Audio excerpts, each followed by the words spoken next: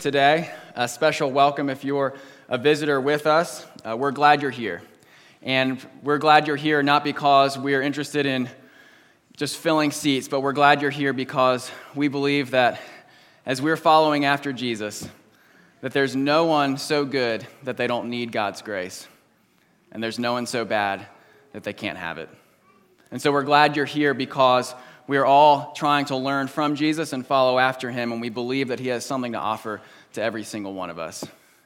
If you've been with us for the last, now almost 2 months, you know that we're going through the book of Ruth. And I have to say, personally, I'm a little bit sad because we're almost at the end. We have two more sermons left in Ruth, and it's been a delight for me to go through this book with you and just a joy. You know, if you've been with us, that Ruth is a book about suffering, and it's a book about suffering because it's a book about people who live in a country where they weren't born, and because it's a book about widows. But you also know that it's a book about redemption, because it's about God sustaining and providing and caring for his people, even in the middle of that very same suffering. And even more than that, we've talked about the fact that this is about God's hesed love. Remember, hesed is that Hebrew word that means God's never stopping, never giving up, unbreaking, always and forever love. And we've seen that love as we've gone through the book from God to his people, but we've also seen it from God's people to each other, that it's a love that comes from God through his people to his people. And that's part of what we looked at last week. As we come to the end, remember at the very beginning, we talked about stories. I asked those of you who are kids why it was that your parents read stories aloud to you. And there were many reasons, but one of them was that we would become wise. That God, as a loving Father, wants us to know what's ahead of us. He wants us to know how to handle suffering in our lives. And now we're at the very end. We're in the last chapter. And so there's something else that happens with stories, and that is, how do we handle endings? There's at least two kinds of people when it comes to endings. And I learned this growing up because my mom is one of those kinds of people. My mom has to know the ending of a story before she starts it. And so she'll skip to the very end and read the last chapter. Because if she doesn't know the end, she can't enjoy the rest of the story. She wants to watch how it all comes together. And then there are others of us who will tell friends if we're reading a new book that's just come out, hey, I'm just reading this book, you cannot tell me the ending because you'll spoil the rest of it for me. We have a little bit of a teaser. Remember, we saw last week that Boaz was going to go and see if he could redeem Ruth. And yet there's a closer redeemer. And so we're not sure how the story is going to end.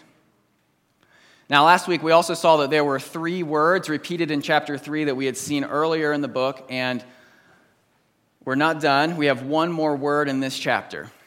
Now, this is the word that's going to appear not for the second time, but for the third time. So I'm going to tease you with that a little bit. And so our question is, how is this story going to end? Some of you at this point know how the story is going to end, so you might think, well, I have nothing else to listen to at this point. I've read Ruth before. And yet, if this is a story that God has given us to become wise, it's not just a question about how does this story end. But how do all of our stories end? When we walk and work with God. Because this is not just a book about Ruth. It's not just a book about Naomi, but it's a book for us and about us. It's a book about God's people that he's given to his people.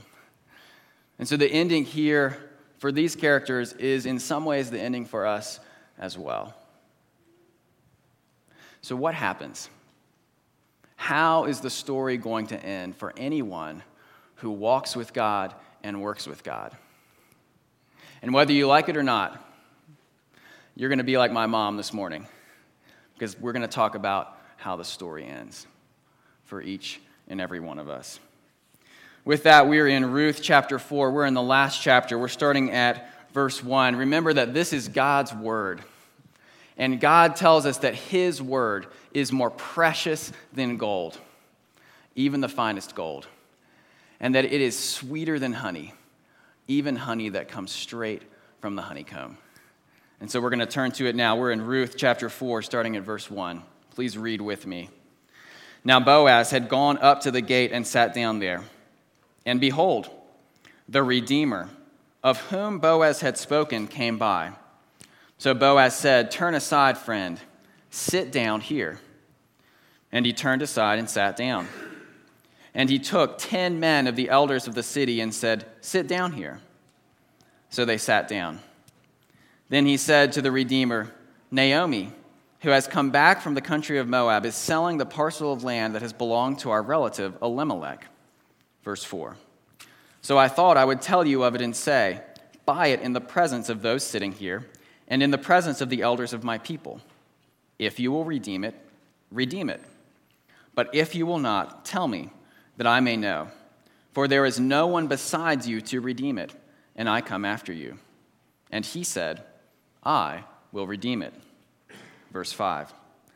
Then Boaz said, "The day you buy the field from the hand of Naomi, you also acquire Ruth, the Moabite, the widow of the dead, in order to perpetuate the name of the dead in his inheritance." Then the Redeemer said, "I cannot redeem it for myself, lest I impair my own inheritance. Take my right of redemption yourself, for I cannot redeem it." Verse 7. Now this was the custom in former times in Israel concerning redeeming and exchanging. To confirm a transaction, the one drew off his sandal and gave it to the other, and this was the manner of attesting in Israel. So when the Redeemer said to Boaz, "Buy it for yourself," he drew off his sandal. Verse 9. Then Boaz said to the elders and all the people, "You are witnesses this day that I have bought from the hand of Naomi all that belonged to Elimelech, and all that belonged to Chilion and Mahlon. Also Ruth the Moabite, the widow of Mahlon, I have bought to be my wife, to perpetuate the name of the dead in his inheritance, that the name of the dead may not be cut off from among his brothers, and from the gate of his native place. You are witnesses this day." Verse 11. Then all the people who were at the gate and the elders said, "We are witnesses. May the Lord make the woman who is coming into your house like Rachel and Leah, who together built up the house of Israel. May you act worthily in Ephrathah and be renowned in Bethlehem. And may your house be like the house of Perez, whom Tamar bore to Judah, because of the offspring that the Lord will give you by this young woman." Verse 13. So Boaz took Ruth, and she became his wife. And he went in to her, and the Lord gave her conception, and she bore a son. Then the women said to Naomi, "Blessed be the Lord who has not left you this day without a redeemer, and may his name be renowned in Israel." Verse 15. "He shall be a restorer to you of life and a nourisher of your old age. For your daughter-in-law who loves you, who is more to you than 7 sons, has given birth to him." Then Naomi took the child and laid him on her lap, and he became his nurse. And the women of the neighborhood gave him a name, saying, "A son has been born to Naomi." They named him Obed. He was the father of Jesse, the father of David. Please pray with me as we come to this portion of God's word. Dear Father in heaven, we thank you that you are a good and loving Father who longs for us to know more about you and your ways. And so you've given us your word.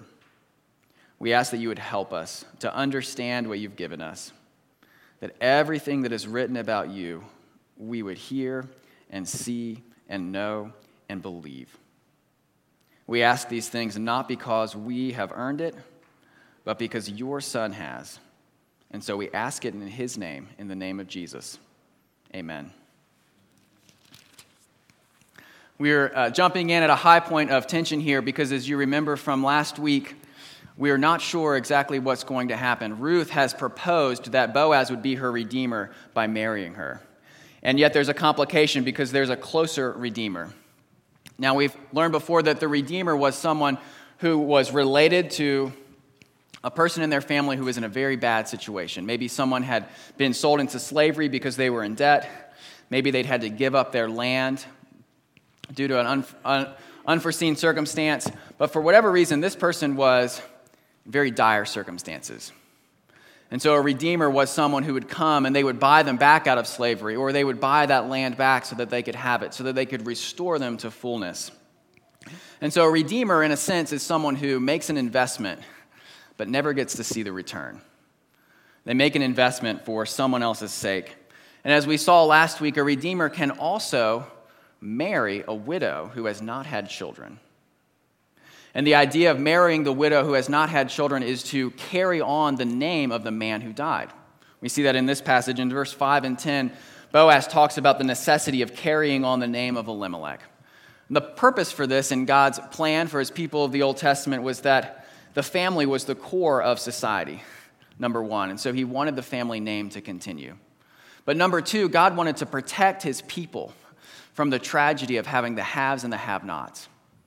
And so he wanted to prevent the death of a man without an heir from causing that heir's inheritance to transfer to someone else in the family. In other words, he didn't want one man to begin to amass large amounts of property while other people had no property to work with. And so this idea of land and marriage are all tied together.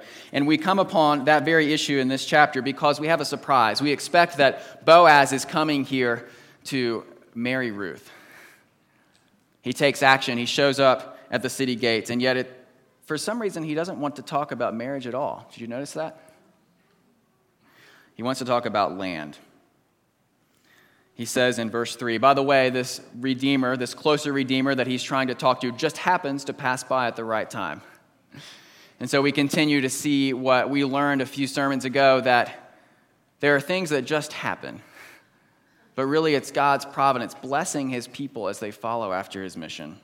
So Boaz takes action. On the one hand, he's not passive, but God meets him at the same time. He brings him to the right place at the right time. And Boaz is talking about land, not marriage. So we have a surprise here in verse 3. He says, Naomi, who has come back from the country of Moab, is selling the parcel of land that belonged to our relative Elimelech. So I thought I would tell you of it and say, buy it in the presence of those sitting here and in the presence of the elders of my people. If you'll redeem it, redeem it. Now, this doesn't just raise a surprise for us why he's talking about land rather than marriage, but it also raises another question about the previous 3 chapters. If Naomi has this plot of land, why has she been so destitute this whole time? She came back looking for food, and Ruth had to glean for them. And yet it turns out that she's had property all along. Well, the book doesn't answer this question for us directly, so we have to piece a few things together. Presumably, the original audience would have known exactly what was going on because they were familiar with the customs at the time. But the best that we can figure out that happened is this. When Elimelech and Naomi left, it was impossible to permanently sell your land if you lived in the land of Israel. And so what they most likely did was they sold the rights of use to the land to someone else. This was a typical practice to sell the rights of use for a time. In fact, if you were in a dire strait financially, this is something you might do to regain money, something you might do to pay off a debt. And that's part of what a redeemer would do. A redeemer would buy back the land so that you could have the use of it again. They would buy back your livelihood.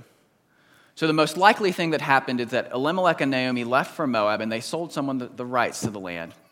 And for whatever reason, when Naomi came back, she wasn't able to buy back the rights, and whoever had the land had no interest in helping her.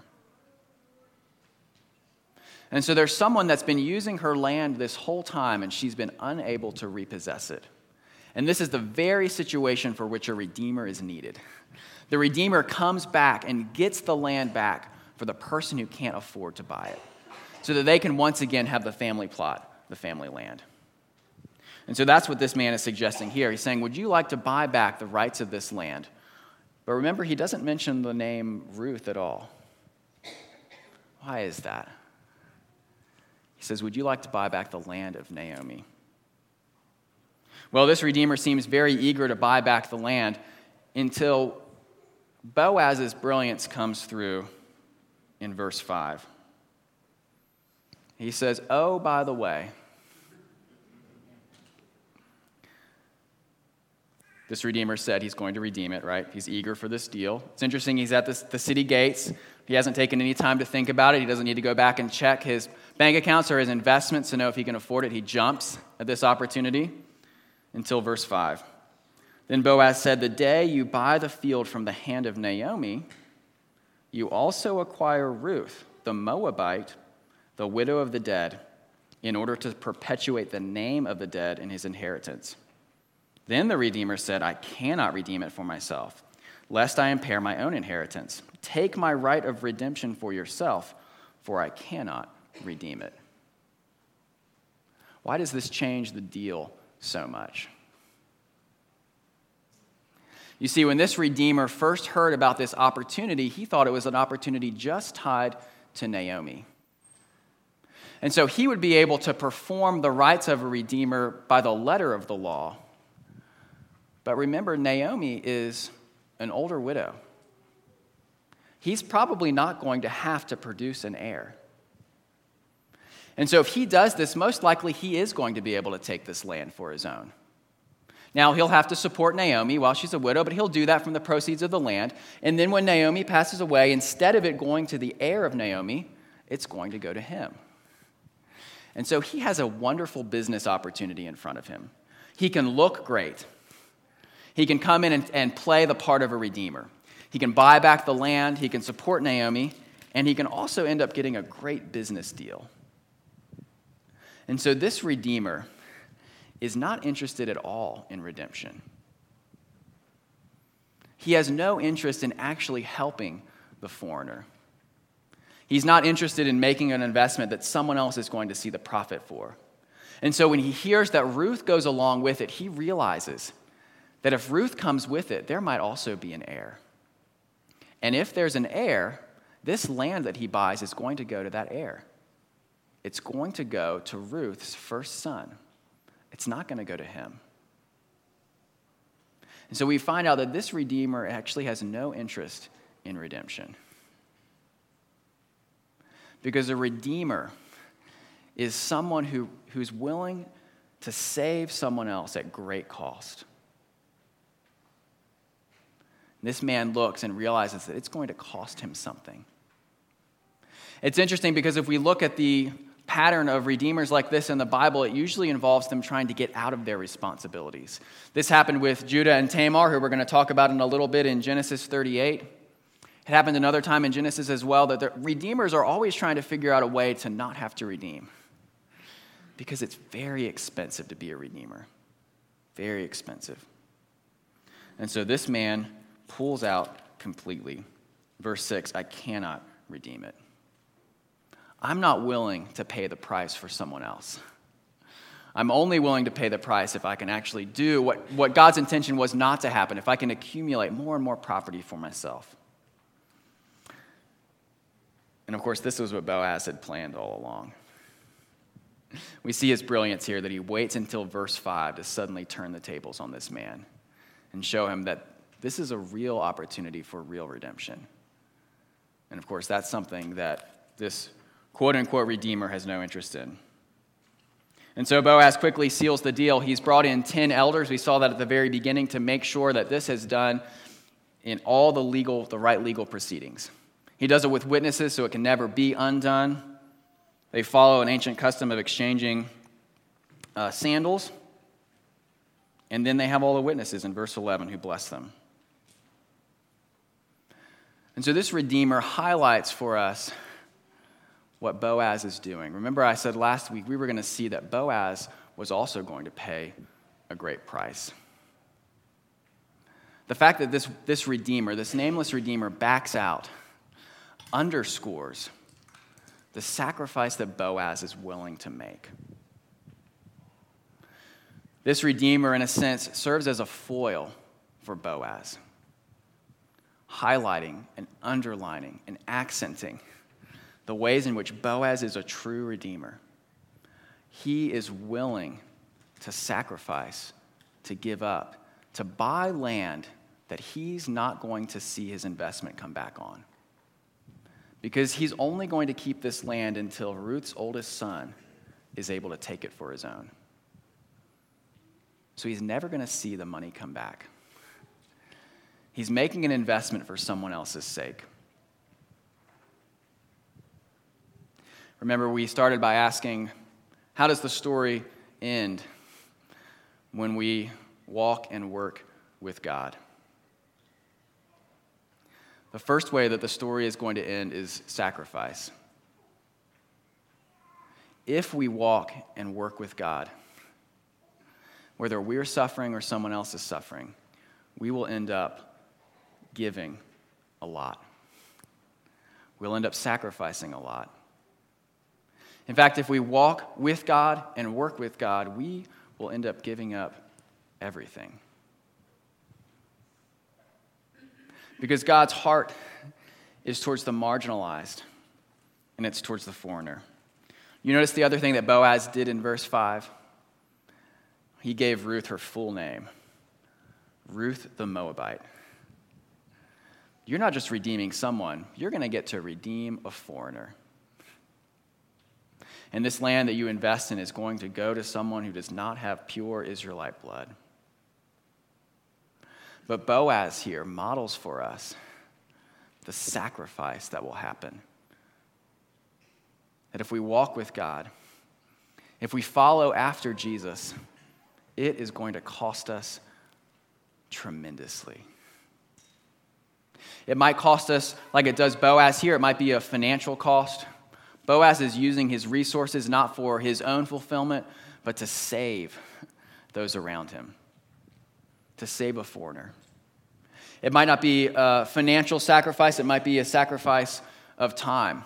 As we do the things that Boaz and Ruth have shown us here, as we commit to people who are suffering, it's going to involve a sacrifice of our comfort, sometimes of our happiness. But it might just lead to joy. And it also doesn't end with sacrifice, because that's only the first answer to our question. Remember, we've talked before about how important names are in the book of Ruth? There's not many people who aren't given a name. I think the only other character I can think of is Boaz's servant in chapter 2. We didn't find out his name.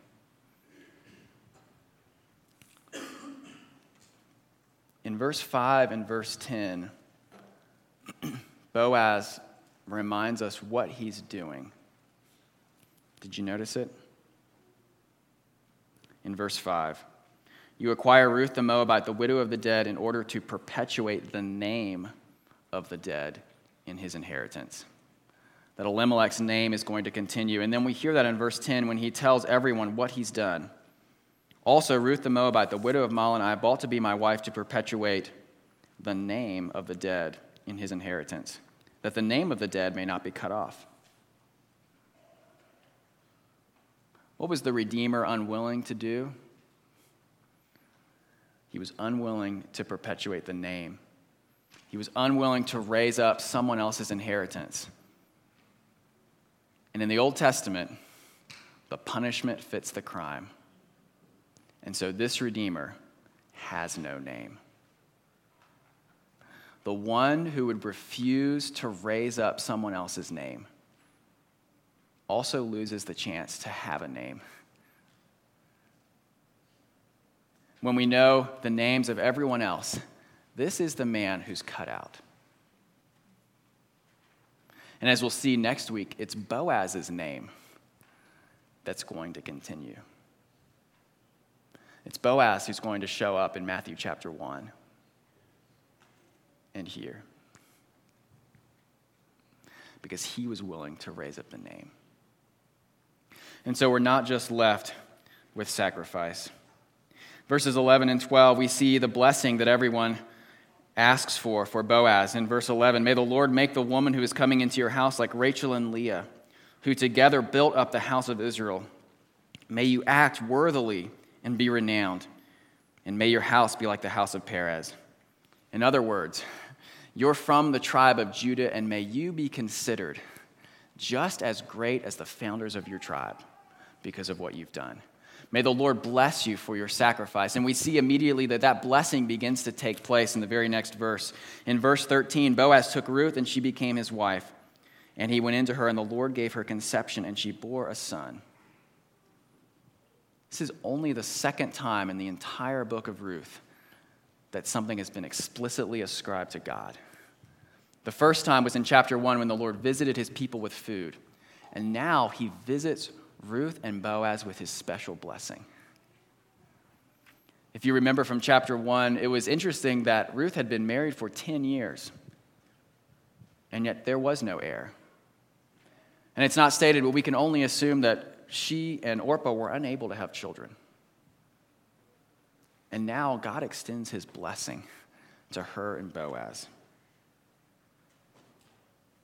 Then the women said to Naomi, "Blessed be the Lord who has not left you this day without a redeemer. And may his name be renowned in Israel. He shall be to you a restorer of life and a nourisher of your old age." This blessing is not just going to be for Boaz and Ruth, but as we saw last week, it's going to bless the rest of God's people too. And so Naomi is going to have a blessing. And here's the word. Here's the third occurrence of the word. Verse 17. And the women of the neighborhood gave him a name, saying, "A son has been born to Naomi." We haven't seen the word son since chapter 1. And when we saw it in chapter 1, it referred to Naomi's sons who died. Remember at the end of last chapter, we saw the first problem solved. That Ruth came back with lots of food from Boaz so that Naomi would not be empty-handed. And here, Ruth solves her second problem. She comes back with a son. And so the question that was started at the beginning of Ruth, all the way when we started at the beginning of July, what's going to happen to Naomi because she has no sons and no food? It's because of Boaz and his sacrifice that now Naomi is going to be able to go all the way from empty to full. She's been restored, not just with food, but with a son. And it's interesting that they say this son has been born to Naomi because, of course, we know that Naomi didn't give birth to the son, right? But it's God's restoration here. And so what happens when we walk and work with God? It's not just tremendous sacrifice, but it's also great reward. Because God delights to bless and reward his people who walk with him, who follow his path of sacrifice. God delights to do what he does just here. He visits Ruth and Boaz. He blesses them. He uses them to restore Naomi. And so when we walk and work with God, the story ends with sacrifice, but also great reward. Because God delights. He delights to bless and reward his people. And yet if we were to stop there, it would be in some ways trite. Because if you have been through suffering, if you've lived in Ruth chapter 1, you know that this is not complete fullness. Naomi is still a widow. There are perhaps still going to be times that Naomi wakes up at night and realizes that Elimelech is not with her. Perhaps as she holds a grandchild, it will remind her of her own children who aren't with her. Remember that Boaz and Ruth have a great gap in age, that most likely Boaz is a generation older than Ruth. And as they have this great marriage that's been blessed by God, there will probably be times when they have struggles. Ruth will realize the truth of what Boaz said when he said, "You could have gone after younger men, whether rich or poor." And Boaz perhaps will come to realize some of the challenges of marrying someone much younger than him. And so while we see a restoration of Naomi, they still live life in this world. The ends are not all tied up. Not everything is brought back. no one is going to come back from the dead. Elimelech, Mahlon, Chilion. That this is not some trite and sappy story about God taking someone and giving them back everything they had. It is about God restoring and blessing. And yet in this life, we never experience complete fullness. We'll never experience complete restoration. And that's where the end of Ruth is going to point us. We'll talk more about this next week, but we see it a little bit here. A son has been born to Naomi. They named him Obed, and then we find out some things. He was the father of Jesse, the father of David. Remember, we talked in chapter 1 that this would happen during the time of the judges, that there was tremendous political turmoil happening. And so they're not just looking for restoration as a people, but as a nation. And David is going to bring that in part, but he's going to point forward to someone else. We talked last week that God brings his power and his presence through real people in real time and real space. And he's going to do that through a descendant of David. He's going to do that through Jesus. And he's not going to do that through Jesus, the bumper sticker. He's going to do that through Jesus, the real man. He's a Jewish man. He's born in a village, not a town, in Galilee called Nazareth. He's going to live a real life. He's going to serve as a builder. He's going to walk with people, and he's going to teach them. But he's also going to be more than a man. He's going to be the only one who can bring complete fullness. And while Elimelech is not going to come back from the dead, Jesus is going to raise the dead. We discussed when we went through the book of Matthew the fact that Jesus' miracles are meant to show us what true and complete fullness will look like. It will look like the dead being raised and the sick being healed. And so while there's partial fullness here for Naomi, the end of this book points us to full fullness. It points us to the fullness that Jesus is going to bring in real time and real space. And Jesus is going to follow this pattern of suffering and reward. Remember that the Redeemer is someone who helps a person who's related to them. And yet Jesus is going to take that pattern and he's going to break it and fill it even more. Because he's going to come for people who are estranged from him, who are not his blood. He's going to come and he is going to pay the price for someone else to see the reward. And his sacrifice will be his reward because his sacrifice is for you and me. And that is what he longs for that to be the reward. And so what happens when we walk with God and work with God? We follow after the same pattern that Jesus did. We follow after the pattern of sacrifice and reward. And just like Boaz for us, the reward is worth it. It is worth everything. One of my favorite stories is about Steve Jobs. I'm fascinated by Steve Jobs. I probably wouldn't want to be his friend because he was quite the character, but I would love to at least be able to sit down with him and talk for a little bit. And probably my favorite story about Steve Jobs happened when he was 26 years old. When Steve was 26, it became clear that he did not have the maturity to run Apple. And so while he was the founder and the starter, the board told him, "You are not going to be able to do this. We need to bring in some adults." And so, but they told him, "You can have a veto power over who we bring in as the CEO." And so Steve Jobs, they interviewed 20 people, and Steve Jobs said no to all of them. And then they finally identified someone outside of the tech industry.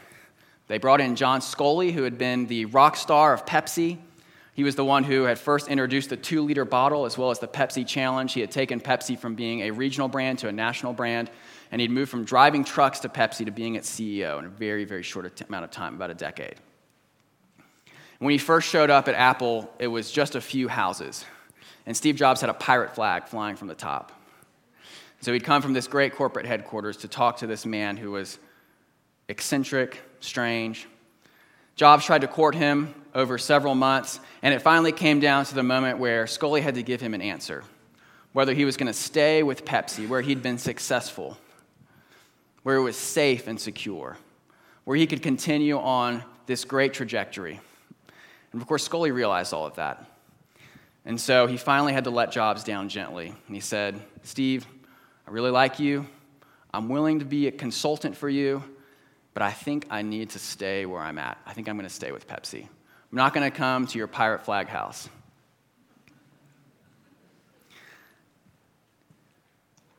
Steve Jobs paused for a second, and then he turned to him and said, John, do you want to sell sugar water for the rest of your life? Or would you like to come with me and change the world? John didn't give his 2 weeks' notice because the following Monday, he started his first day at work at Apple. Brothers and sisters, Jesus has come, and he's died and he's risen again. And because of that, he has unleashed the most powerful force in the world. And there are many things that we might not want to sacrifice. But when we realize that that is what is at stake, there is no way we'll want to continue selling sugar water. Because that's what Jesus offers to all of us. He offers complete and full restoration for those who will follow him in sacrifice and reward. And so he asks us to do that, to walk with him to the end. Will you pray with me? Dear Father in heaven, we thank you for this book. Thank you for giving us stories to make us wise so that we can learn about you. Thank you that you were not satisfied with partial restoration, with partial fullness, but that you wanted complete fullness. And so you sent your Son, and he was the fullness of God. And yet he was our greatest Redeemer, who gave up everything not for his kinsmen, but for us. We ask that you'd remind us of it, you'd strengthen us, that we would be able to follow after you, paying the price of sacrifice, but also following you with the reward. We ask all these things in the name of your Son. Amen.